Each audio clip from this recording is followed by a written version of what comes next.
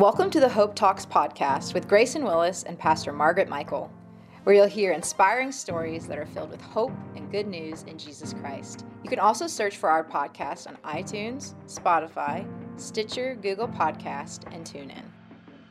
Welcome to today's broadcast of Hope Talks. I'm Pastor Margaret Michael. And I'm Grayson Willis. Thanks for joining us today. And today we're joined by John Courser. John, how are you doing today? I'm doing fantastic. It's a great day. John, we always like to have a little conversation about ice cream. We both love ice cream, and we love to hear the recommendations and what other people love. So, do you like ice cream? I do like ice cream. Do you have a favorite? I do have a favorite. My favorite is black raspberry. Oh, that's my dad's favorite, too. And it is good. Do you have a certain brand or place you like to go to get that? Recently, the Food Lions in the area have started stocking a ice cream brand, Tillamook. It's from Oregon, I think. And that is very good ice cream. Wow. Very good ice cream. Well, I'll have to look at that, and I may have to get a box of that and take it to my dad. That makes his day when I walk in with black raspberry ice cream. And Grayson, has it changed? No, just vanilla. Vanilla? I like vanilla. Vanilla is probably my second choice. Yeah. I like all kinds of ice cream, but it has to have something crunchy in it. So, yeah. And there is some grape nut ice cream in the community in February. So I won't say exactly where that's at. Ice cream's frozy, so I mean, some of it has a little crunch. Yeah. Well, that's called, what would that be? A freezer burned? We don't like that. No, I don't like ice crystals in my ice cream. No. So, anyway. John, if you would just start out telling us a little bit about where you're from and about how you grew up. I am originally from a little town in western New York, Middleport, New York.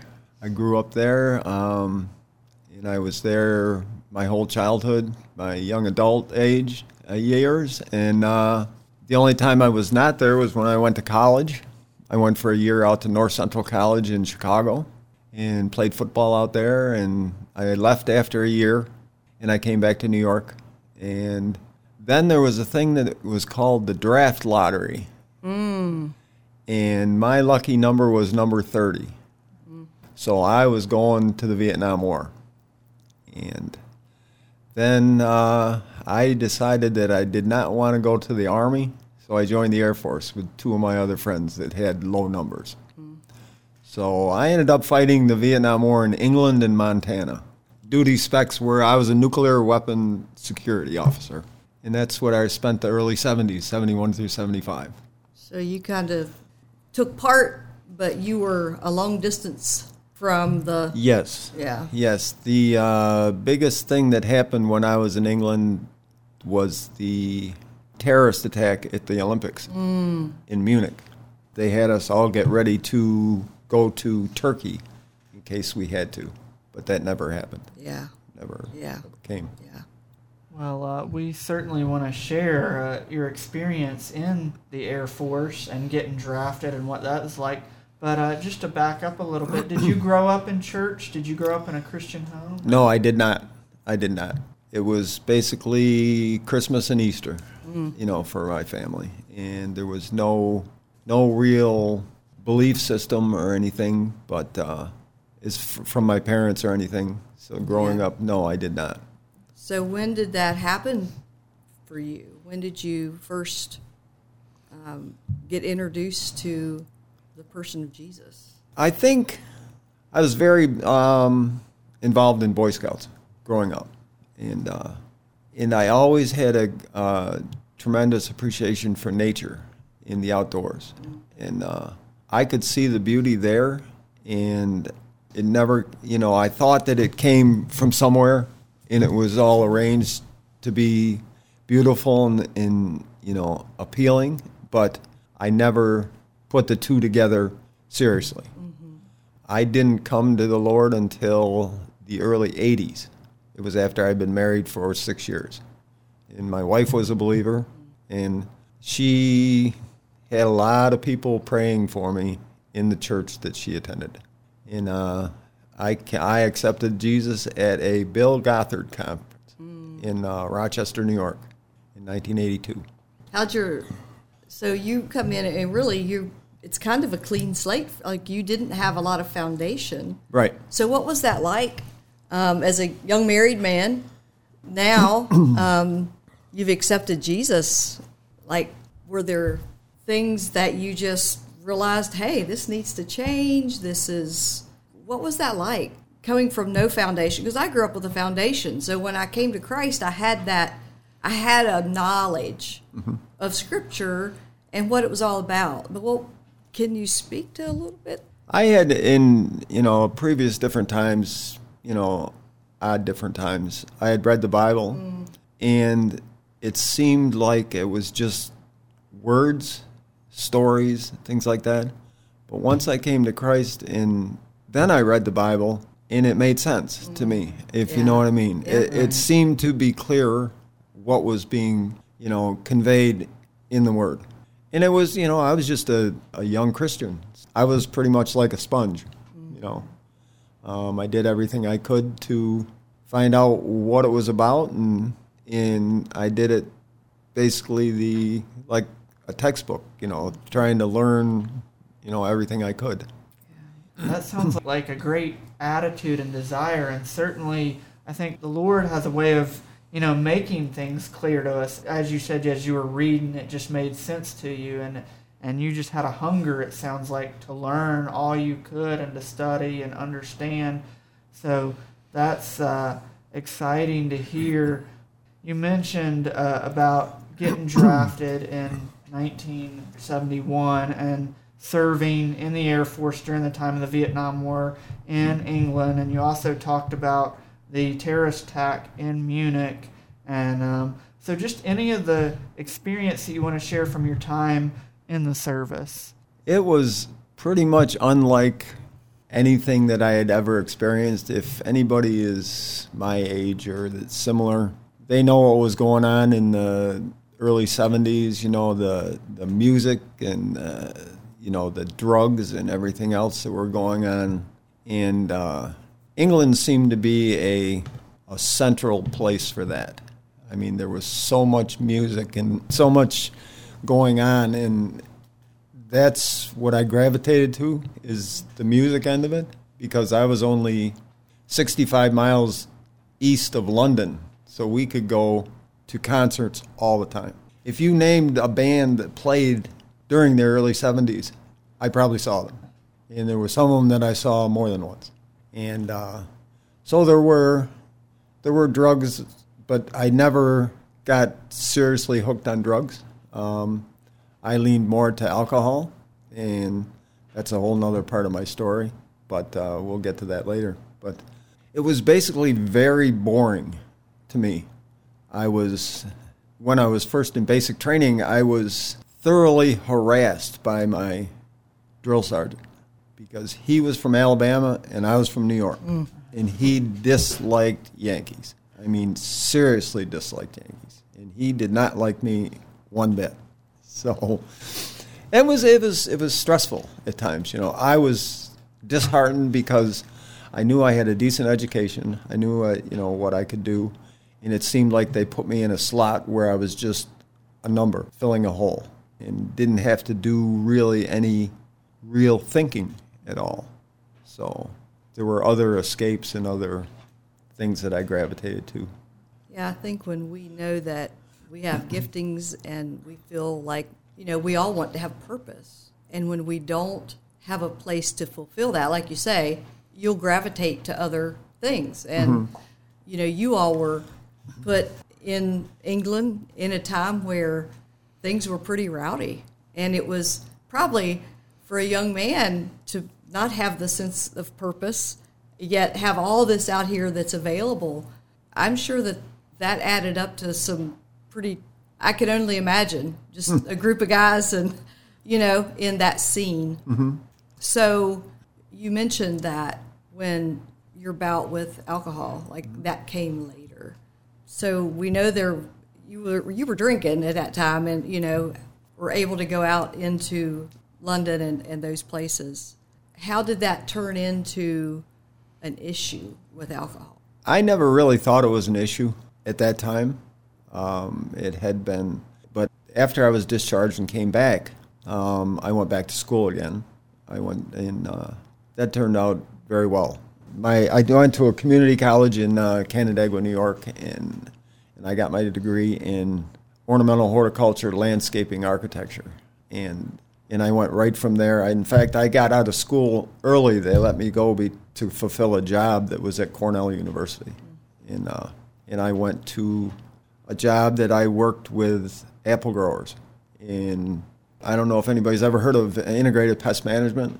It's where you don't just calendar spray your fruit. You look to see what needs to be sprayed. And we were the pilot program for the United States in that program. And I was one of the first two trainees to go through that in New York. And that just led to my career. Yeah. You know, because you just retired recently, right? I've been retired 1 year. Yeah. 1 year and 2 days, as a matter of fact. Really? Yes. So that, but getting back to the alcohol, that really became a problem once I got out of the Air Force and got back home. And I didn't think it was a problem. I'm sure people around me knew it was a problem, but it's just the way it worked that when you're an alcoholic, you gravitate to people who do the same thing that you do. And that's the people that I hung out with. That's what I did. And it seemed like a normal. And I had when I got done with the pilot program before I went to college and that, I had a whole summer to do nothing. I mean, the Air Force paid me unemployment, so I was living at home and I could just do whatever I wanted to do, and I basically did. You know, I played golf and drank. That's about what I did for a summer. And so how did you come to that point where you went, oh, maybe this is a problem? I think the realization was after I was married. And I was just seeing the tension and the disregard that I was having for my family. And it became a problem. So how many years have you been sober? 2 weeks ago, I celebrated 17 years.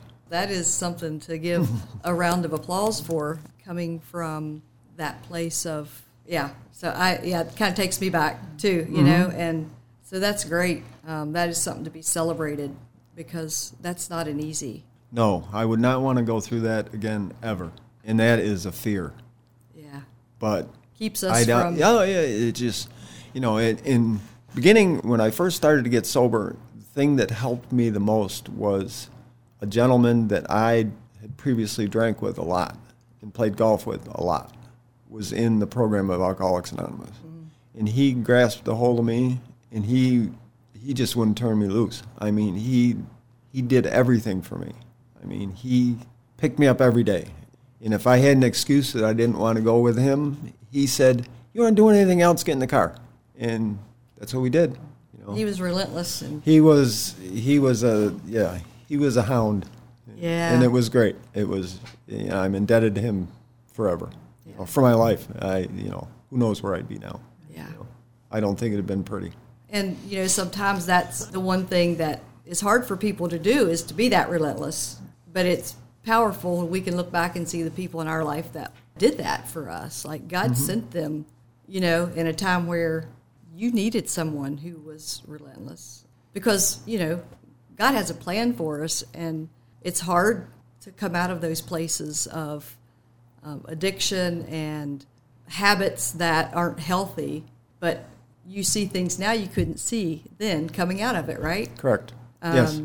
I know that you are a big part of our Celebrate Recovery. You've been here and been a part. You help lead other guys on a weekly basis, and had you not been through that, you wouldn't have the understanding of what it's like and have that compassion for people and desire to help them out. And I think that's the beautiful thing of coming out of that isolation of addiction and coming into community is all of a sudden we realize, well, hey, I could maybe do this for somebody else, what someone did for me. You can, I don't know if everybody can, but I can, when I see somebody first come in to Celebrate Recovery who is in active addiction, you can see it in their eyes. And then after a period of time, I don't know how, whatever it is, you'll start to see a shining in their eyes, and there'll be a glint there. And then you're on the right track with them. Would you call that a glimmer of hope? I think so. Because I can recall, just seeing people that just wouldn't even look you in the eye, wouldn't even want to talk to you, just so angry and, and bitter. But then they start opening up and, their eyes just get a little bit of shine into them. Yeah. And it gets brighter all the time, Yep. Sounds like the light bulb kind of comes on. The Lord gives them a revelation that there's hope and there's help and there's healing. Mm-hmm. And there's a future beyond that mountain that we go around every day when we're in active addiction.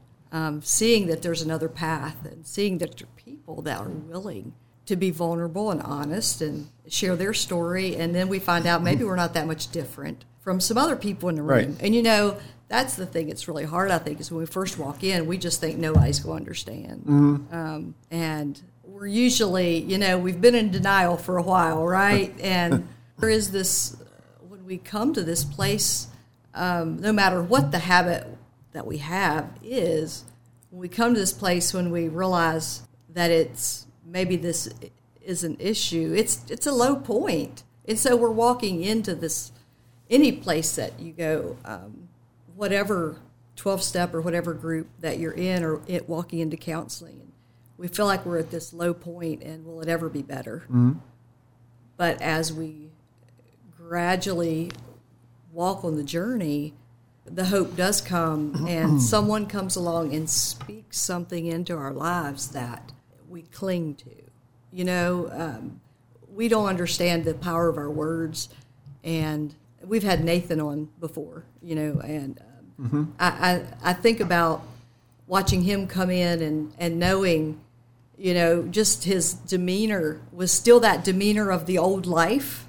But I remember walking up to him, and we've had him on and talked about this, the day that I just spoke purpose, and I did that because somebody did it for me, and I knew how different that made my life. And to see the next week, he looked like a different person. Like he kind of stepped up to those words that were spoken over him. And so it sounds like you had that experience too with this gentleman that was relentless, and it's the things that make us perseverant in what we do. And so you have that piece of your life that you've given to God, and he's given you victory in that. You went on, and I don't want to miss all the years that you worked with apples, because anytime I need to find out about an apple, I'm going to ask John. I want to go back to, because I think there's a lot of people that listen in the Valley that understand what you were talking about just briefly about apple trees and spraying them. I want to go back to that for just a minute, because I think it's so, you were a part of a pilot program. I think that's a really big deal. Talk to us a little bit about that experience of being a part of that and the success of that. What did that look like? It was basically, there were 2 leaders and 2 trainees, and we had a trailer with all of our instruments and everything that we needed up on the lake shore of Lake Ontario, right in the middle of an apple orchard, 400-acre apple orchard. We were right in the center of it, and we contracted with different growers in that area, and we had old Army Jeeps that they gave us, and we drove around and drove through their orchards and looked for bugs and insects, and we set up instruments in their orchards and took daily readings on them, and we're very close to the growers with what we were finding, and we made the recommendations for them when to spray and what to spray with. Yeah. And that completely changed the outlook on the spraying and taking care of orchards, because growers would historically calendar spray. They would spray one day and then they would spray 10 days later, unless it rained an awful lot and washed off. But they would spray 10 days later, and they would do that from as soon as there were any green showing on the apple trees until about 2 weeks before they harvested them. And they would spray anywhere from 18 to 20 sprays a year on their trees. And we got some guys down to 11, 12 sprays for the year. That's good for us. And that was a tremendous savings to them. But we proved to them that they could have the same quality fruit, which would be, there's basically two kinds of fruit. There's fruit for the industry, for the processing industry to make applesauce and juice out of. And then there's the fresh eating stuff that gets packed and goes to the supermarket for human consumption. It's all for human consumption. And we proved to them that they can make pretty apples on their apple trees for the consumer for the highest dollar return for them. Yeah.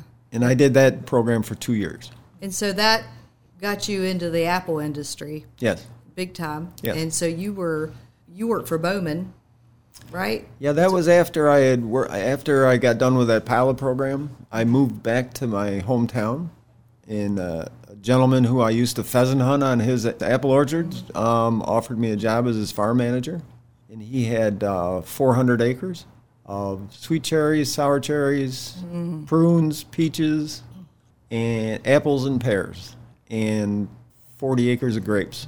So I managed that farm for him and put that program that I had learned into his operation. And I did that for, what did I do that for? 7 years, 8 years, with the purpose of I was going to buy him out and take over the farm. But when it got close to that point, that didn't happen because he wanted too much money for it. And I wasn't going to go into debt that far. Yeah. So that's when I moved to Bowman's. Okay. Because the gentleman in my church that I had started going to was the general manager at Bowman's, who had a plant in New York. Okay. So he offered me the job to be the apple buyer for their company. Yeah. And so you've spent years traveling over the U.S. buying apples and Yes. For Bowman's, which is really cool. Whenever I want to know what the new apple is on the market, I ask you, and I go to the grocery store and find them. It's the craziest thing. So what's your favorite apple? My favorite apple? It's an apple probably nobody's heard of unless they're from New York. It's a McCowan. It's a Macintosh-type apple, but it's much more crunchier, and it's a deep, dark purple color, and the flesh is pure white, but it's a snappy apple. It's only available for like 2 months between harvest time and Thanksgiving, maybe the first part of December. Yeah. My other favorite apple is Pink Ladies, are one of my favorites, because I don't like a sweet apple, which I found people in the valley like sweet apples. They like Golden Delicious, and I don't. I like apples that are a little bit tart. I'm in your camp. I have 2 questions. First of all, you mentioned about being from New York and growing up in New York and living in New York. How did you end up in the Shenandoah Valley from New York? And also, recently you've been helping out through Hope Distributed, minister and deliver food to veterans in our area. So if you want to share about how you got involved with that also. Okay. Well, with my working with Bowman's, the plant that was up there was an old plant. I mean, it was built in, I think, the early 1900s. In fact, they even had prisoners of war from World War II were working in the factory there. But it was old, and it needed some upgrades, a lot of upgrades. And Bowman's didn't want to spend that much money. Bowman's in Mount Jackson. So they closed that plant. I ran it for 2 years as just an apple storage facility because we could store about 600,000 bushels of apples in that storage. So then they decided to just close it, and they offered me a job to come down here because the apple buyer down here was getting up in age, and they knew they needed somebody to come into it. And it's funny that I moved down here in 2005, and that is the year I got sober. And so I've been here, as long as I've been sober, I've been in the valley. Wow. So that's easy for you to remember. Absolutely. It's not hard at all.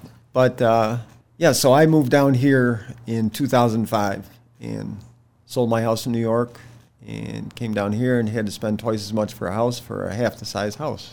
Because that's just what 2005 was. I mean, I traveled back and forth looking for houses, and I lost 3 houses just on the weekend. Well, I know that you've been involved in Celebrate Recovery, and you've been a tremendous leader and asset. And I'm grateful that you're in the Valley. And then back, I guess it was before the pandemic, we had a meeting here at the church for Nazarene pastors on the Virginia district. And we had a speaker, and he was talking to us about who are the oppressed in your community. And it was something I really took to heart. And I've prayed about it. I've thought about it a lot since then. He really challenged me that day. And one of the demographics in our community, and are in most every community, that I believe that are not taken care of maybe as good as they could be, is veterans. And so back about, it hadn't been quite a year ago, I guess, we had a conversation about, well, what could we do? And I knew that Hope Distributed was actually providing food for some of the veterans. They were coming in. They have someone come in each week, and we would play Tetris trying to get all this food into this vehicle for the guy from the VA to take to all the veterans. So you said you'd be willing to help with that, and Dion Laux agreed to help you. And so you all have been doing this outreach to veterans over the past 9 months maybe now, and something like that. So tell us a little bit about that experience. That experience is very, very eye-opening to me. Me being a veteran, not a combat veteran. Right. It's heartbreaking to see these gentlemen that, to me, they seem to be completely lost, some of them. I mean, they're in a shell, they're isolated, and they just don't relate to society much. I mean, but there is a need there for their nutrition, and because a lot of them don't have vehicles.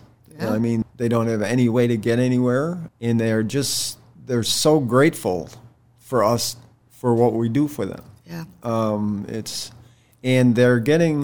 It's taken a long time because, they're in a shell, and it's hard to get that turtle to get their head out of the shell to talk to you and look you in the eye and just talk to you, and it's getting better all the time. I mean, it's for us to relate to the gentlemen, we're seeing them every month, and they know we're coming now, and it's just gratifying. Yeah, I remember the first couple of times I was able to go along with you guys, and man, to get them to open the door and look out was a big deal.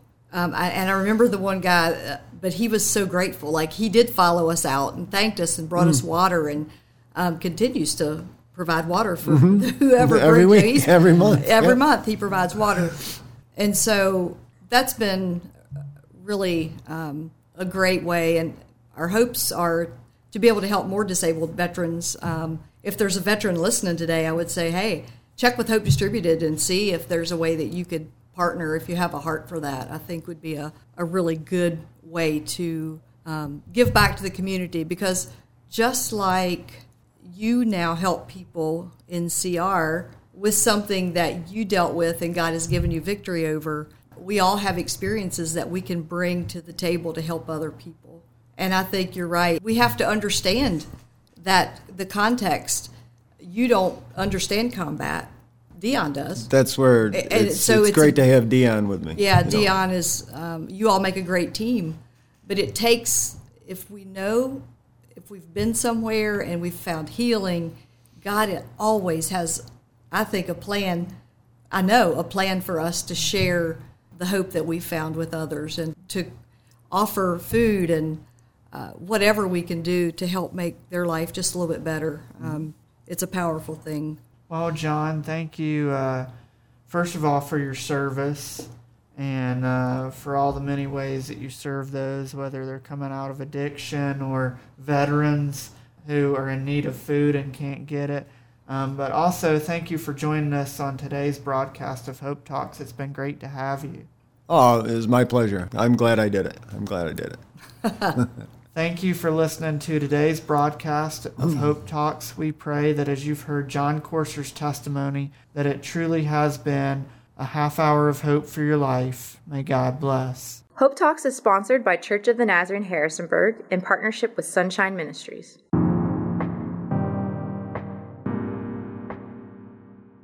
Thanks for listening to today's podcast of Hope Talks. If you enjoyed the podcast, please subscribe for updates and the latest episodes. Also, if you're in the Harrisonburg-Rockingham County area, we invite you to listen on the radio each Sunday at noon on 1470 AM or 102.1 FM WBTX.